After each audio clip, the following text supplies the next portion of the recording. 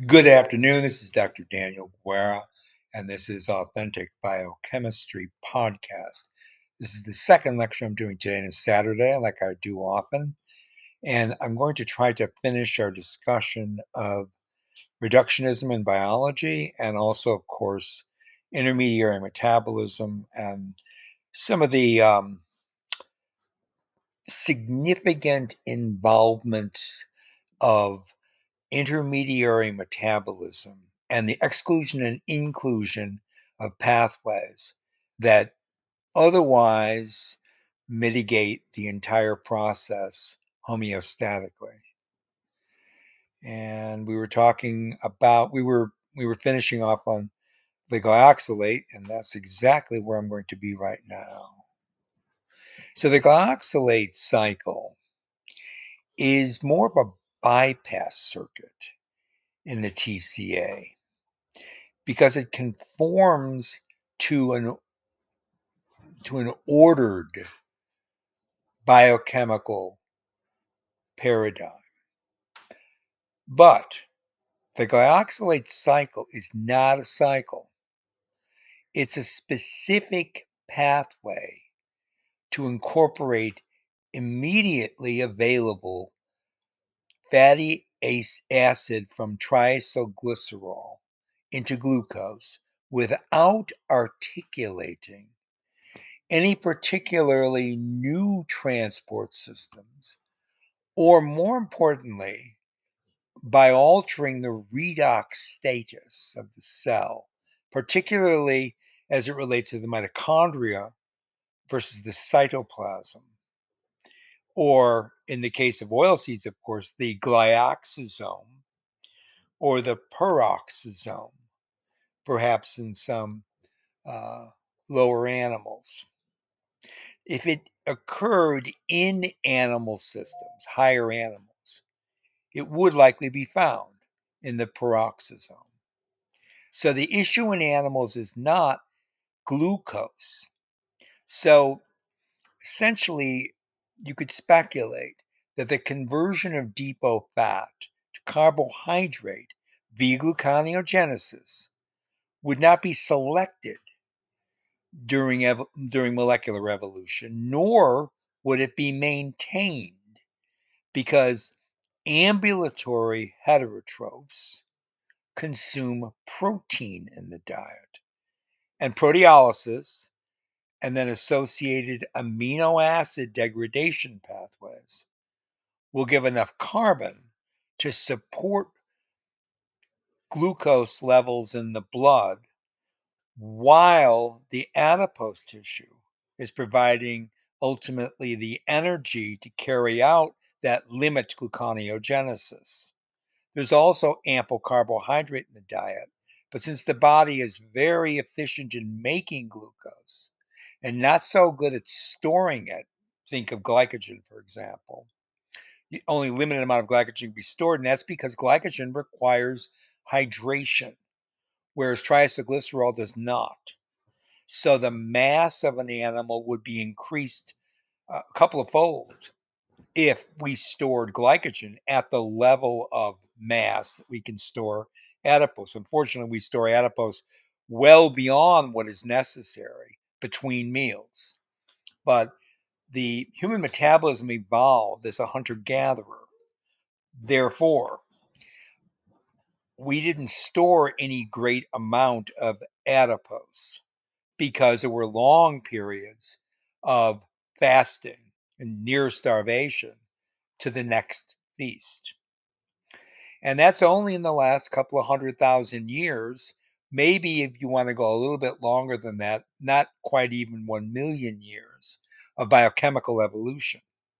It's not very much when you think about the overall biochemical evolution, which has been billions of years. And then consider also that agriculture, modern agriculture, which was invented by human beings only 10,000 years, maybe 12,000 years ago at the outside. And because we learned how to husband animals and to cultivate crops, we generated calorically dense environments such that ample amount of food was much more likely than the hunter-gatherer that we evolved from. And that's only in the last, again, as I said, 10,000 years. Now, there has been massive famines, as you know, if you know anything about history. And even there are times of famines, in recent times that are usually caused by political um, despots. And what you understand is that right now in the world, we have more calorically dense foods available, no matter the poverty level of almost all the people. There are still locations where there isn't an obesity epidemic, but in most of the world, there is an obesity epidemic. So just the opposite is occurring. And this is what's resulting in all the different diseases that are generated usually because of longevity in a calorically dense environment. And these are linked to obesity. You know, I've lectured about this many times from the biochemical perspective. This isn't a social or sociological lecture. It's only biochemical, right? So let's go right back into it. I wanted to explain a little bit more detail about the oil seed. Now, the oil seed doesn't carry out the glyoxylate cycle in the mitochondrion. No, it actually utilizes, as I mentioned, a specialized organelle called the glyoxysome. Now, you also find this in certain parasites, some human parasites actually, and other animal parasites, but also that kind of organization in lower eukaryotes is found more often. And if it's not the glyoxysome that's carrying out a glyoxylate cycle, it is the peroxisome. Okay, so humans don't have a glyoxysome. We do have peroxisomes, and we've already discussed this. But let me remind you that in the oil seed, okay, so you get a clear idea what's happening. I want to make sure because it's authentic biochemistry, and plant biochemistry is my those are my roots. Okay, you break down lipids in the oil seed, storage triacylglycerol, free fatty acids are made, acyl CoA is generated.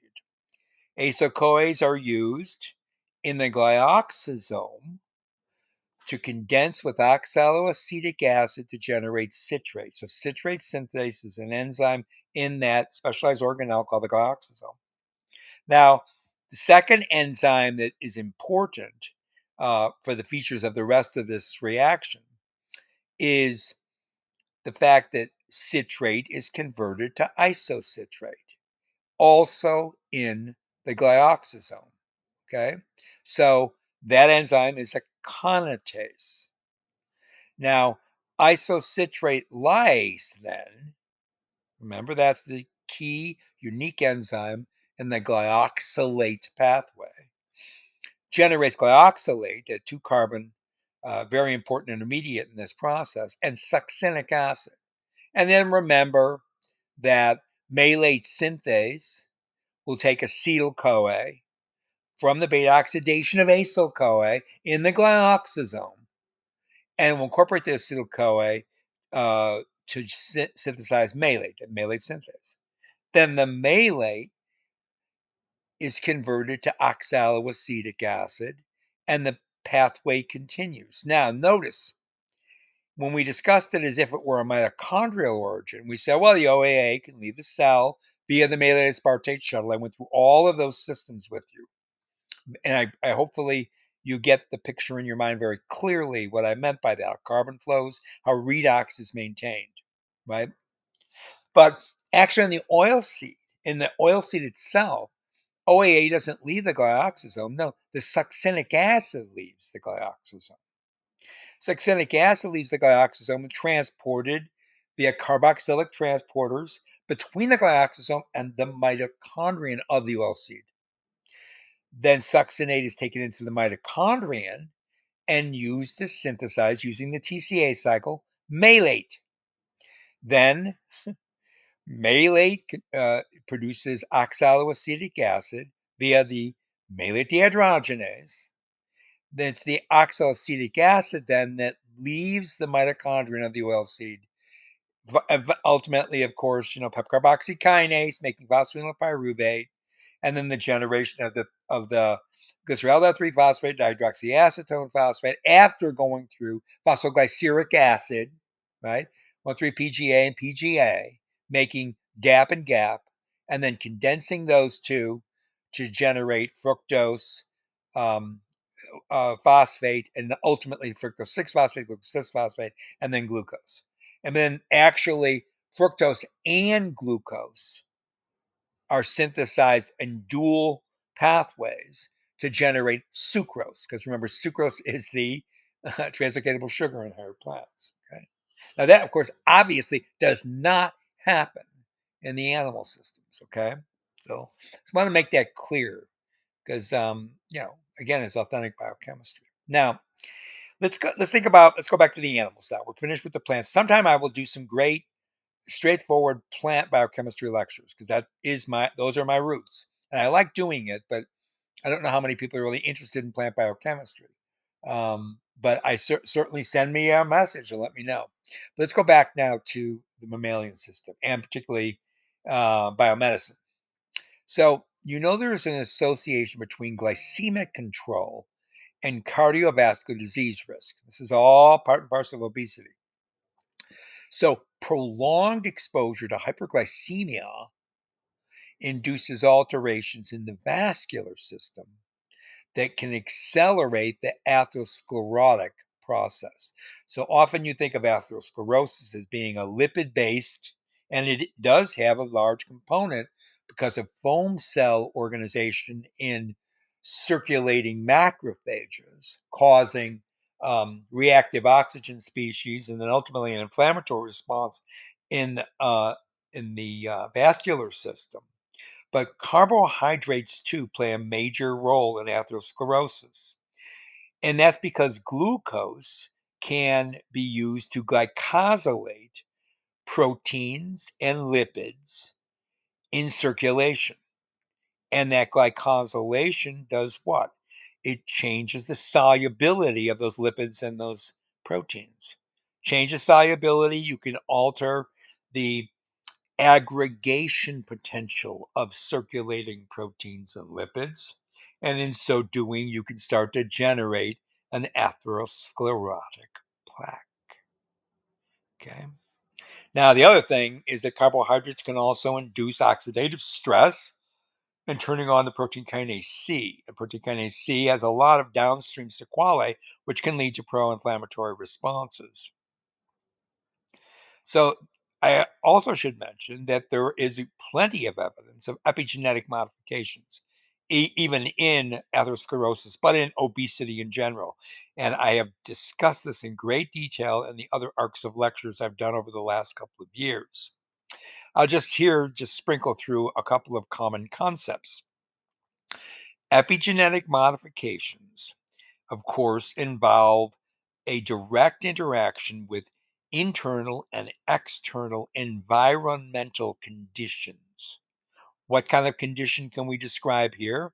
How about hyperglycemia? How about hypertriglyceridemia? Those are two features of obesity. And that will alter gene expression because it will have a direct effect metabolically and via covalent modification and ultimately transcription factors leading to an alteration of DNA methylation, the production of non coding RNAs, such as microRNAs, and also the LNCs, and of course, our family of histone modifications for the histone code, and the interaction between those three kind of epigenetic markers. So when those processes exist throughout a lifetime because of hyperglycemic status, because of obesity, and because of the lack of, again, glycemic control, because you get insulin resistance in type 2 diabetes, which again, we've detailed in great uh, confidence over the last several years in lecture. Histone acetylation comes from, as you know, acetyl CoA. What do we just say about acetyl CoA? Well, when you get beta oxidation of fatty acids in the hepatic mitochondrium, And those fatty acids are ultimately going to be, generating acetyl CoA, right? And you're making ketone bodies. Remember that what can happen is that the utilization of the NADH and FADH2, and because of the enzymes in beta oxidation becoming overloaded, because remember, the long chain fatty acids coming in from circulation because of obesity with high levels of circulating triacylglycerol, high levels of circulating acyl CoAs associated with serum albumin coming into the liver, translocating back to the liver, generating that fatty liver we talked about. Those fatty acids will directly cause lipotoxicity, and the triacylglycerol that builds up as well will start to form the lipid that's part of the non-alcoholic fatty liver disease, which can then generate, you remember, hepatitis, right? Sometimes a sclerotic association of that hepatitis can occur, and then ultimately one major conduit to hepatocellular carcinoma, right? So the detail of those responses. But remember that we talked about the canonical histone 3 lysine 9 acetylation, and that's going to greatly alter gene expression. And again, remember that high levels of acetyl CoA can be utilized to generate high levels of acetylated histones, thus altering gene expression outside what is the normal sphere required to stay homeostatic, even under stress response. Right. So, histone acetylation, remember, is a dynamic process, a dynamic epigenetic process.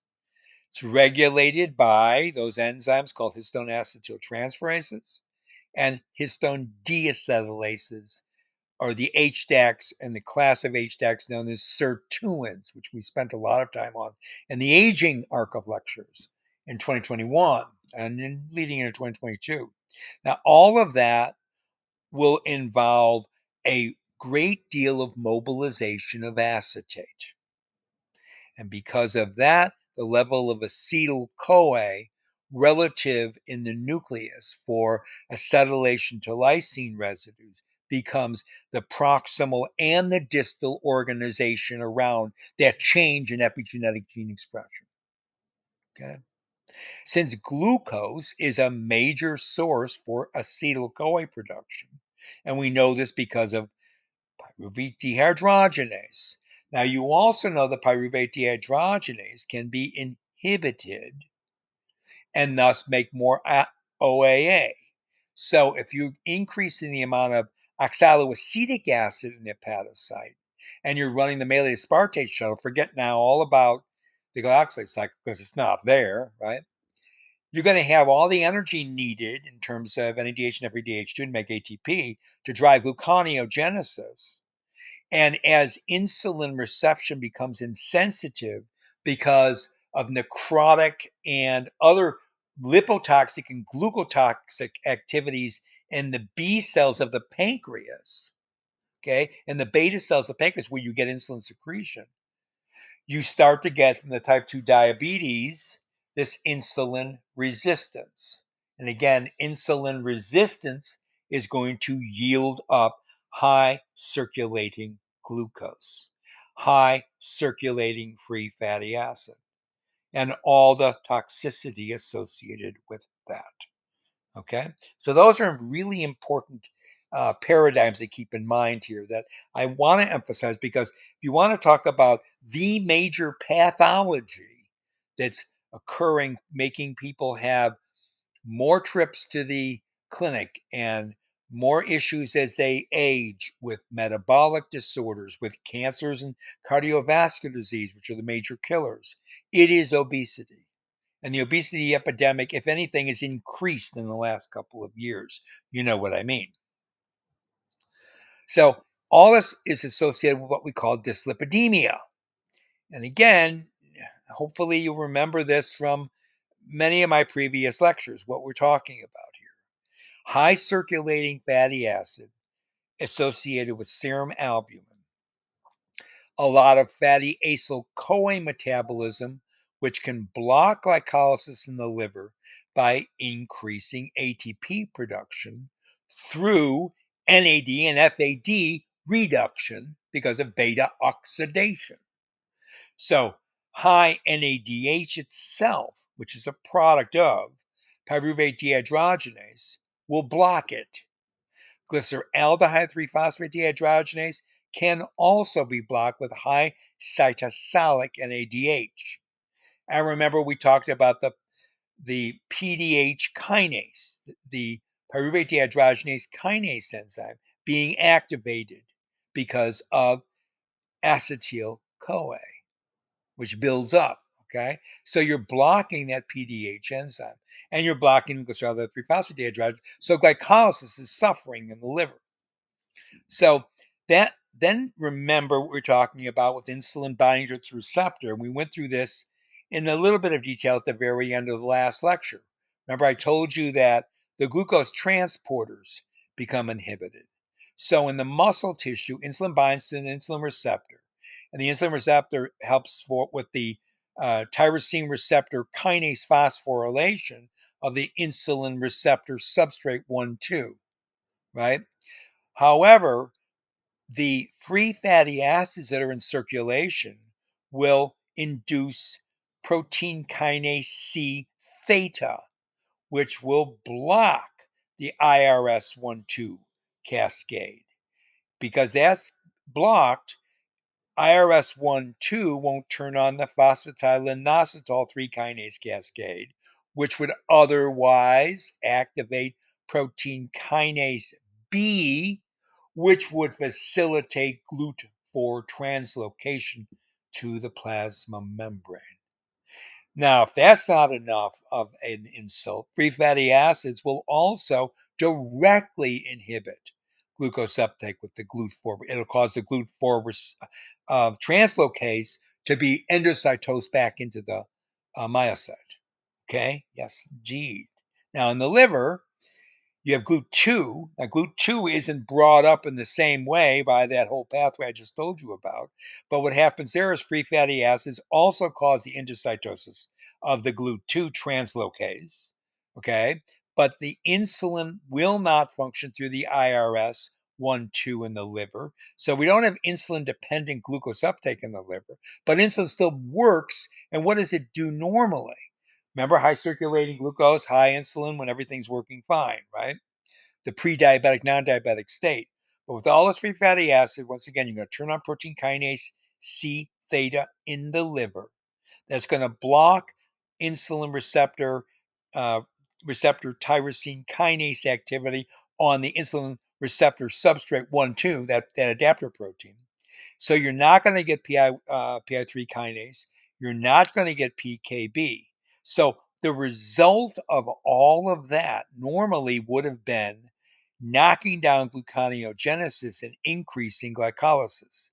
Because in the liver, protein kinase B does that. Because protein kinase B is not turned on because of what I just described you from free fatty acids. Rather than that, you get rampant gluconeogenesis and you get a tanking of glycolysis, as I just mentioned, the molecular details thereof.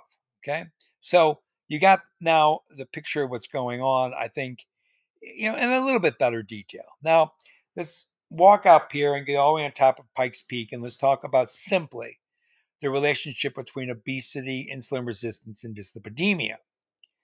When you get central obesity or adiposity, you get an increase in free fatty acids. The increase in free fatty acids, as I now just re-described, will generate insulin resistance. That's going to cause an increase in apolipoprotein B in circulation, as well as hepatic lipase in the hepatocyte. What's the result of all this? Increase in circulating triacylglycerol, decrease in circulating high density lipoprotein, and a huge increase in small, dense, because of the increase in apolipoprotein B, small, dense LDL, okay, low density lipoprotein. Now that's because you're going to have a synthesis of apolipoprotein B in the liver. And that's what's going to deliver then high levels of first VLDL, then IDL, very low density lipoprotein, the intermediate density lipoprotein, low, then the LDL, and then the small dense LDL, all of which will cause havoc and dyslipidemia in the circulatory system. Okay. So again, that was a 14,000-foot level, but it's all part of the pathophysiology, of course, right?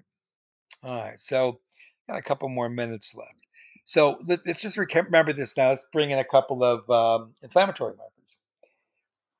Overweight is going, when you're overweight, you're going to start generating more reactive oxygen, and that's going to turn on tumor necrosis factor alpha because of free fatty acids. That will then induce one of the levels of insulin resistance. That can lead to metabolic syndrome. And when metabolic syndrome occurs, of course, that's when insulin is elevated, blood sugar is still normal, triacylglycerol circulatory is high, high lipoprotein starts to tank, and blood pressure increases because of the effect on the kidneys. Pancreas tries to compensate for that. So what it's doing is trying to pump out more insulin. But because you have increasing gluconeogenesis for the reasons I just told you, with the glutes, for example, so a lot of circulating glucose and also a lot of gluconeogenesis because you don't have any control any longer over the production of oxaloacetic acid. And then, of course, pepcarboxykinase activity is relieved from its altered state of allosteric control for similar reasons that the pyruvate dehydrogenase is. Pancreas can't compensate any longer. You get type 2 diabetes, which means rampant hyperinsulinemia to begin with, and then insulin no longer can compensate at all, and destruction of the beta cells. And this is because of free circulating glucose, free circulating fatty acids in the form of serum albumin, and a lot of insulin. Insulin can also kill the beta cells. So then you get insulin's higher than normal, at least initial stages of type 2 diabetes, obesogenic. Blood sugar remains really high, high circulating blood glucose. Triacylglycerol super high in the blood. HDL remains low because apolipoprotein modifications. You're not getting recirculation back to the liver, and it wouldn't matter anyways because the liver is being bombarded by low density lipoprotein binding to its receptor, and you maintain high blood pressure. So that is a terrible situation to be in, right? And that's exactly what happens in the obesogenic state. It's exactly where you are. And this can start in, at any age. Younger and younger people are becoming obese. Remember I told you about the sucrose. High sucrose in the diet is a leading risk factor here. I wouldn't say it's a cause, but by all intents and purposes, if you have a high caloric density food intake, it doesn't really matter which form of the calories they're in. But particularly if that high caloric density food is high in sucrose, and many foods are high in sucrose, which again is the translocatable sugar from not animals, not found in animals, in plants. So having a high plant diet, particularly a lot of fresh fruit, gives you lots of sucrose. Okay. Plus, sucrose is used to sweeten foods, as you know. All that's going to do is exacerbate the whole problem even more and more and more. So I already went through that. So in diabetes, insulin sensitivity results in rampant liver gluconeogenesis along with beta oxidation. There's no glyoxylate cycle there, of course. What you ultimately get is hepatic fatty acid, lipotoxicity. You get central nervous system glucotoxicity. You get steatohepatitis. You get reactive oxygen induced inflammation. Yeah. And I'm going to leave you with that for now because we're just about out of time. So this is lecture number 7 in this Rhapsody, actually a continuation of all those variations such as partitas. I hope you're enjoying some of the music I've been putting in there in the show notes because I listen to that kind of music and it is inspiring and as well as delightful. This is Dr. Daniel J. Guerra from Authentic Biochemistry Podcast. Again, still on the 4th of February, 2023, saying bye for now.